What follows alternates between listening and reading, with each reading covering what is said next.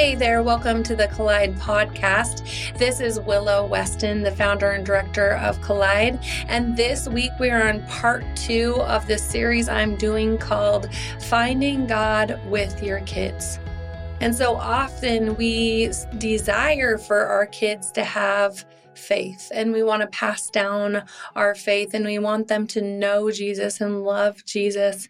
And sometimes that can feel like such a daunting idea, and we want to leave it for the professionals and the people who know what we're doing. But in this part 1 and this part 2 episode, I truly sit down and share from my heart the things I've learned over the last 20 years. And honestly, I felt like I could have made this a part 10.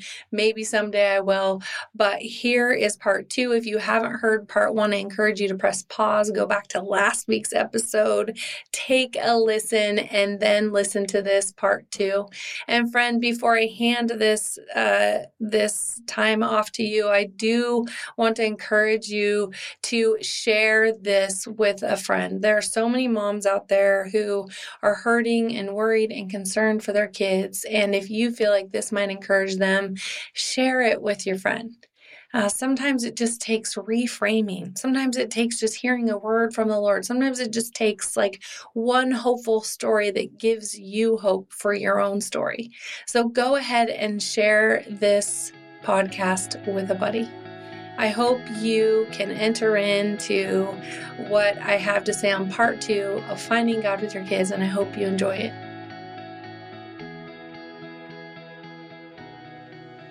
Number 9, kids are in process, and so are we. You know, I came to Jesus at 21 years old, stumbling on my knees at his feet, as broken as one could be. And I am not sure where along the way I began to believe that my kids will not have to do that. And that's one of the greatest things I've learned in the last few years as my kids have approached young adult life is that my kids might have to stumble. They might have to fall. They might have to learn lessons. They might have to make great mistakes. They might have to do things that I don't want them to do. Our kids might have to walk roads we don't like, but how else might they realize that the truth we preach might actually be the truth? Our kids might have to test the boundaries and realize why boundaries protect them. Our kids might have to question everything we've told them we believe, but don't flip out. Like, keep your cool. Your kid is trying to figure out who they are and what they believe about God. And I had this experience when Aiden first moved to college where I was very worried about his choices, very concerned about what he was up to. I was fretting and so deeply concerned. And one of my best friends said to me, Willow, he's just trying it on to see if it fits. It won't fit. He's just trying it on. But he has to see for himself. And indeed, about 18 months later, some of the things that I was worried about that he was trying on, he no longer tries on, and he's in a completely different place. And so we need to not flip out when our kids are trying to figure out who they are and what they believe, because they are in process just like we were and we are. And they might have to come stumbling to Jesus, but guess what? He can handle their stumble, their mistakes, their learning lessons. It's how they experience grace. It's how they experience refining. It's how they experience his transformation in their life, because they begin to see his power. They begin to see the God who grabs his hand and reaches down in the miry pit and pulls them out of it. So don't flip out when you see your kids in process. Number 10, be a safe space for that process. So truly think about your word choices, your judgmentalism, and whether you are making your kid feel like they have to tell you what you want to hear about any and every subject, by the way. Inauthentic relationships will not foster healthy faith. It's impossible. They cannot. I remember when one of my kids as a teenager who hadn't drank alcohol or smoked weed at all in high school came to me near the end of high school and had an actual sit-down conversation. I mean, how freaking mature. And said, I want to drink. Now, I could have flipped out. I could have been worried. I could have started quoting all the rules, but I realized right away that the entire way this kid was going about having a conversation, being real, coming to me and telling me what they wanted to do that they knew I didn't want them to do was extremely authentic. And I knew we were on sacred ground because how I responded would invite them to either share or not share with me again in the future. And I actually considered it a compliment to my parenting that they felt like they could come to me and tell me that they wanted to drink. And it wasn't because they knew I was going to encourage them to do it or I was going to provide alcohol for them and their friends, because I certainly would not do that. But what happened was because they were being so real and I was handling them being real, it also gave me an opportunity, gave me a platform to be real about, okay, well, let's look at drinking. And let's talk about drinking with a 360-degree view. And I mean, we covered the gamut from the generational alcoholism and addiction in our family line to the crazy things that being drunk can make you do and all the things that come along with drinking. And that actually opened up future conversation around these kinds of topics. And so I'm just encouraging you to create a safe space for them to be authentic, because authenticity will foster healthy faith. The 11th thing I want to talk about is always leave the door open. Sometimes topics and subjects and differences of belief, differences in values, differences in lifestyle come up with us and our children. And sometimes I see parents close the door on their kid. If you're going to believe this, if you're going to do this, if you're going to choose this, and they close the door on close relationship. And I look at Luke 15 where Jesus talks about the prodigal son and the father, and you see a father whose kid completely went out and squandered his life and was wild living and spent all his father's inheritance and was completely blowing it, and the father could have easily closed the door.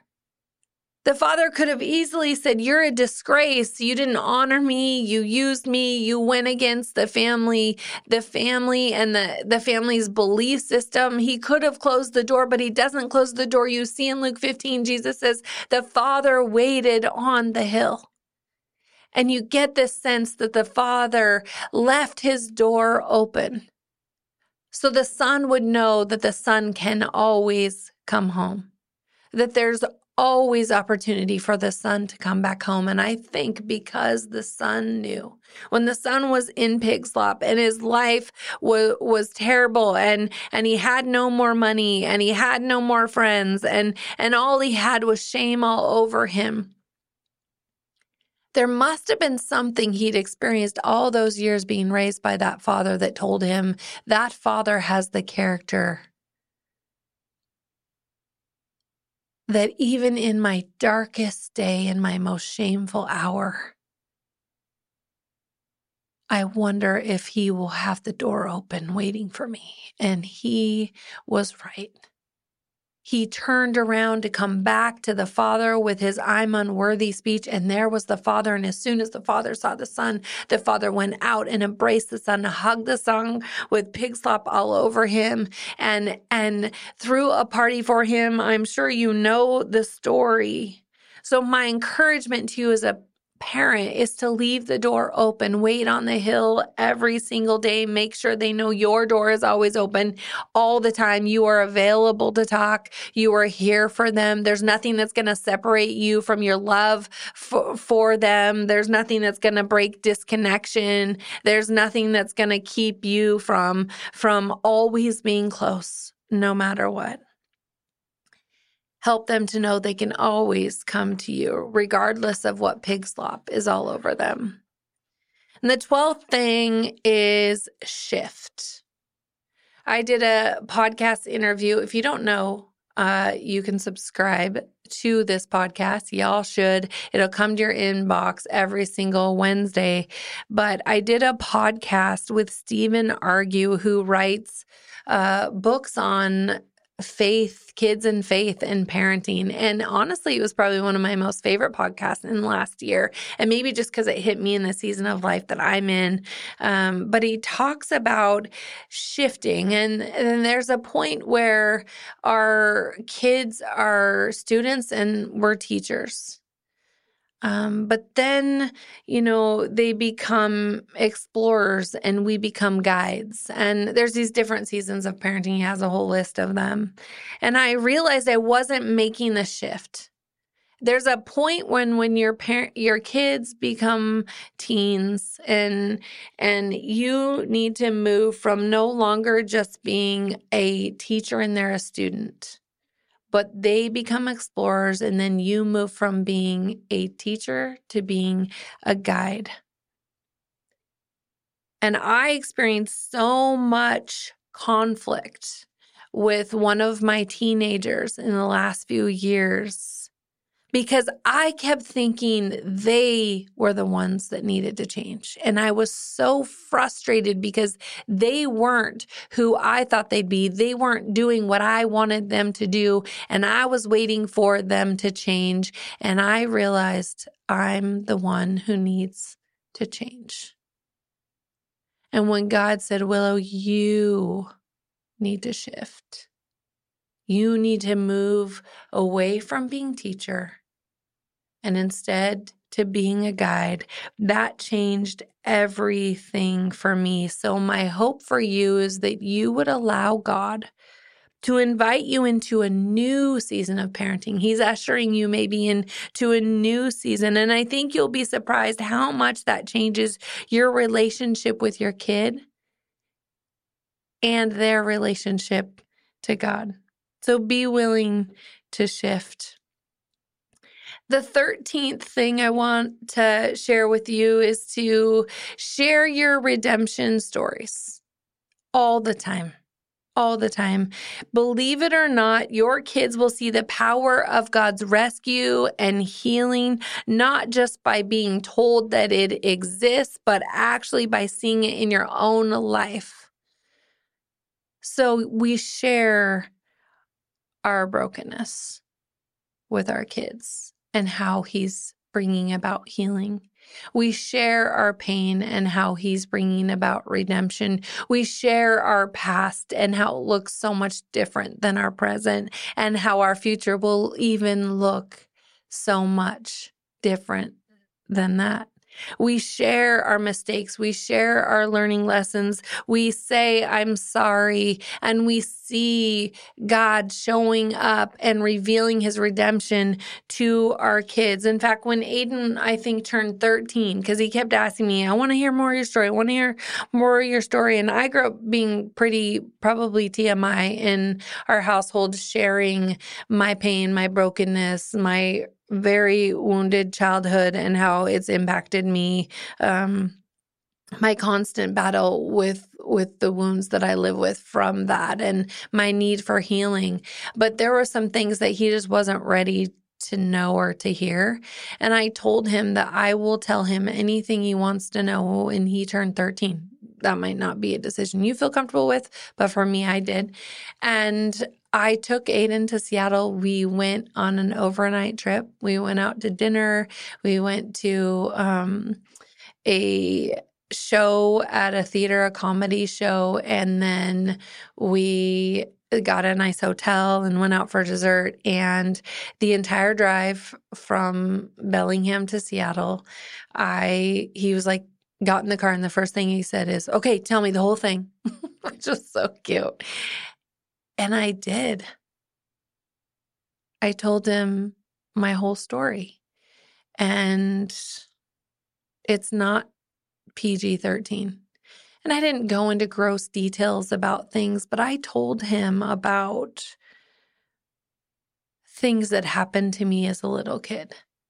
I told him about abuse and neglect. I told him about mistakes I made and things I'm ashamed of. And I told him all of that. And then I told him about the power and the rescue and the healing and the redemption of what Jesus has done in my life and how he met that girl in all of her pain. And he's bringing about newness and wholeness and goodness and even using it to help other people. And it was like all of a sudden, God's power and rescue and healing made sense to him. He could see it. And even since then, I mean, he's 20 now, he looks back on things that, and while he's experiencing things and experiencing people and experiencing life, he'll hang his hat on things he's seen God do in my life. I think sometimes we're so afraid to be real with our kids or let them into our story or share about our past mistakes. But I actually think that they shine God's glory. They shine what God is capable of doing. They shine that he can step into even their greatest mistakes and their greatest mess. He can step into their feelings of insecurity and insignificance. He can step into their wounds that they've experienced, and he can do amazing things. So the work of Jesus, at least as I've experienced it in my parenting, is not in my perfection with my kids, but it's actually in my imperfection. That is what has impacted my kids most. Most of us desire to do amazing things with our lives, but we often doubt that we can. We let our weaknesses boss around our strengths, and our insecurities drown out our gifting. But what if God could use exactly what we've got to pull off something big? Our book, titled Yes, You, is a beautifully designed, full-color, 12-part Bible study where we center around the passage in John 6 where Jesus fed 5,000 people with one boy's lunch. As you engage Scripture, read personal stories, and reflect on questions that invite you to new places, you'll be challenged, encouraged, and inspired. We can't wait for you to dive into this study, so go to wecollide.net/store to get your copy of Yes, You now. And the last thing I want to share with you today is enter into your kids' hardship and invite them to trust the story that God is writing in their lives. We all have hard chapters. We all do. My daughter had a hard chapter about 2 years ago. She's been a gymnast her whole life, just a gym rat. Spent 5-6 days a week for, 4 hours a time in the gym. Gymnastics was her life. It was her passion. It was her fitness. It was her community. It was where all her friends were. In fact, she was there so much that she didn't make friends a ton at school because she couldn't do school sports, extracurricular sports. Her whole life was at the gym. And then she faced an injury that in one day pulled her out of the gym. No more community. No more friendships with coaches and other kids there. No more fitness, no more competition, no more passion, no more ability to do the thing that she's been trained to do. And her identity was rocked. And it was an extremely difficult season. And the entire time, I kept trying to point Bella to the bigger story. That it's true, this chapter is so very, very hard. but there must be something that's going to come out of this. There must be a bigger story. There must be something meant to be. I wonder what God will do. We just kept having those kind of conversations. What does it look like for us to trust that something good can come out of something so hard, something so wrecked? And there were days where it didn't feel like we could see that chapter. But I have to tell you that last year, very randomly, Bella was hanging out with some friends who were cheerleaders at her high school. They invited her to try out for cheerleading for her senior year in high school. She never pictured being a cheerleader in her life. She was a gymnast and not interested in cheerleading. And so she tried out. She made the team. It was something she could do with her injury issues because it wasn't as hardcore as the gymnastics she'd been in. And then a local gym invited her to join their most elite team last winter. And this team competes nationally and wins tons of championships. And she entered that team, and it was so life-changing for her that in the most roundabout way, she ended up in the recruitment process at Oregon State University for cheerleading. And we show up at this recruitment, and there's 200 people there trying out. And Rob and I got to sit in the upper level of the Coliseum and watch the tryouts. And we watched Bella, and we thought, oh, there's no way. The girl hasn't been cheering for even a year. There's no way they're going to pick her. There's no way they're going to notice her out of 200 people. And she doesn't have, this long resume of experience in cheer. She hadn't been to all the other recruitments. Some of these girls had been, with going to OSU and trying to show their face at OSU for years to get a look. And Bella had just hopped into the scene. She is new to actual cheer. So, having to do dances and do all these things was completely new to her. And we just thought there's just no way out of all the people. And they only take a couple of freshmen. Well, we had visited OSU before the recruitment, and every time we went there, it felt so right. It felt exactly like the place Bella was supposed to be. But when we showed up that weekend for the recruitment, we were sure that this was the biggest long shot in the world for her. But we decided to walk around campus because we wanted to discern with her whether or not this school was from the Lord for Bella. And so we did that. Me and Rob and Bella walked around and literally said, we're going to look for God for the next hour.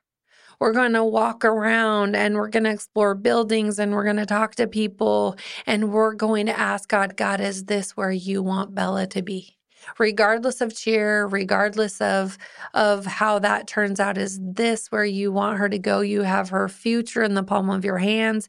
You are writing a story. You know where she's meant to be. We trust your sovereign plan. We trust that you're divine. We trust that you'll meet us here. And there were so many things that happened on that walk that I don't have time to go into. But one of the things that happened is that we were lost. And we were kind of lost. We didn't know if we should go right or left or straight. And so, Rob was like recalibrating his map because it needed to be recalibrated. And this lady could tell we're lost. And she looked at us and said, "Are you lost? Would you like some help?" And we're like, "Oh yeah, we're lost. We're looking for this building." And as we get instructions on where to go from her, she starts asking us questions, what are you here for? And we're like, we're here because she's considering going to this school. She wants to go into kinesiology. And this woman says, well, I work in the kinesiology department. I'm a professor for I think she said freshmen, and also help people get internships. And it was this moment where, then she started pouring into Bella and saying, oh, you were a gymnast. You could get a job here teaching kids gymnastics. Go check this out. Go check that out. Like all of a sudden there's just all these connections. And it felt like my kid got to see God show up in this discernment process. And over and over and over again, as we turned another corner and ran into this person, God was unfolding, this is your new home. This is the next chapter. Long story short, Bella got a call from the coach, actually a message saying, can you get on the phone on Thursday at 3 p.m.? He was making a decision on the final two people he was going to invite onto the team, and he wanted to talk to her on the phone. And so I left work to try to be there for her in case she needed any coaching. Who am I? And I called her and I said, is your phone charged? As I'm driving there from work, I called her, is your phone charged? Are you ready to have the conversation? What are you worried about? And, she just said, I don't know, like it's a lot, like going to a new college and doing cheer. And, I don't know, like, should I take this? And I said, well, Bella, you don't have to take this. If they offer it to you, you don't have to take it. But I said, my prayer has been this last week, because there's so many people that want it. My prayer has been that if God wants this for you, he'll just knock this girl all the way and this girl all the way and this girl all the way and this girl all the way. Now, I don't mean knock them out. I just mean maybe they'll go to another school. They'll choose something else. They'll choose UW. They'll choose University of Oregon, that God would just make a way for you if it's his will. And I said, if that's what you want to pray alongside me, you can. Well, I get home and he has a conversation with her and basically tells her that they're only taking 2 freshmen and he's trying to decide between her and 2 other girls. And I thought that was so interesting considering what my prayer had been. Long story short, Bella was in Florida competing for the nationals competition and had just done well in day 1. They were going to go to day 2 for the finals. And the minute after she found that out, the coach called and told her that he chose her for the team.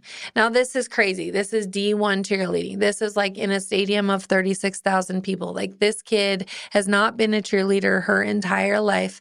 And when she got home and we talked about it, she had just said, and I remember this because we talked about it the night that coach called. She had said, before she got offered it, I should say. So before she got the call, that she got it. The night that she had talked to the coach and he said he was deciding between her and 3 people. She said, Mom, I just feel like that year that was the hardest year of my life that I've experienced so far. I feel like if God literally took me and plucked me out of that kind of hardship and said, hey, I got you, and I'm going to do something that's going to blow your mind, and I'm going to give you this unique and rare opportunity that you would never imagine. I just feel like I should take it, that it's meant to be. And why I share that with you is I think that entire season of time when she was down and out, when she was injured, when she had lost her community and her sense of identity was being rocked, the entire time that I entered that hardship with her, I kept trying to point her to the whole story that God was writing. And that even this hard chapter, that he was still writing a story, that there was still hope, there was still something that he was doing, there was still something that was meant to be. So it was so very cool to see that God truly, he used that time and showed how he can pull you out of the mire and give you beyond what you can imagine. And I just got my first experience, and I'm down here again, and my daughter is cheering for massive amounts of people. She's doing gymnastics across the field. They are giving her so many opportunities. She's having the time of her life. She's seeing that that God is writing a story and even using the hard chapters. So friends, I could talk to you all day about how to find God with your kids. Maybe someday I'll get to write a whole book about it. That would be fun. But for now, I pray that when you find your kids, you find God because He's right there with them. Hey friend, I feel like I could talk to you forever about finding God with our kids. I don't know about you, but my deepest joys in life have been journeying along my children and truly experiencing, watching God show up in their lives has blessed me immensely. And I hope I have many, many years to be able to find God with Aiden and Bella. And I know you probably long for the same thing. I hope you feel encouraged and inspired. I would love to hear your stories. If you ever want to write in and share your stories of ways that you're experiencing Jesus Collide with you and your family, email us at info@wecollide.net. We'd love to hear your stories. If you want to encourage other women, pass this on. Subscribe to this if you want our podcast in your inbox every single week. We can make sure that happens for you. We hope you keep colliding and experiencing the love of Jesus. We'll catch you next week.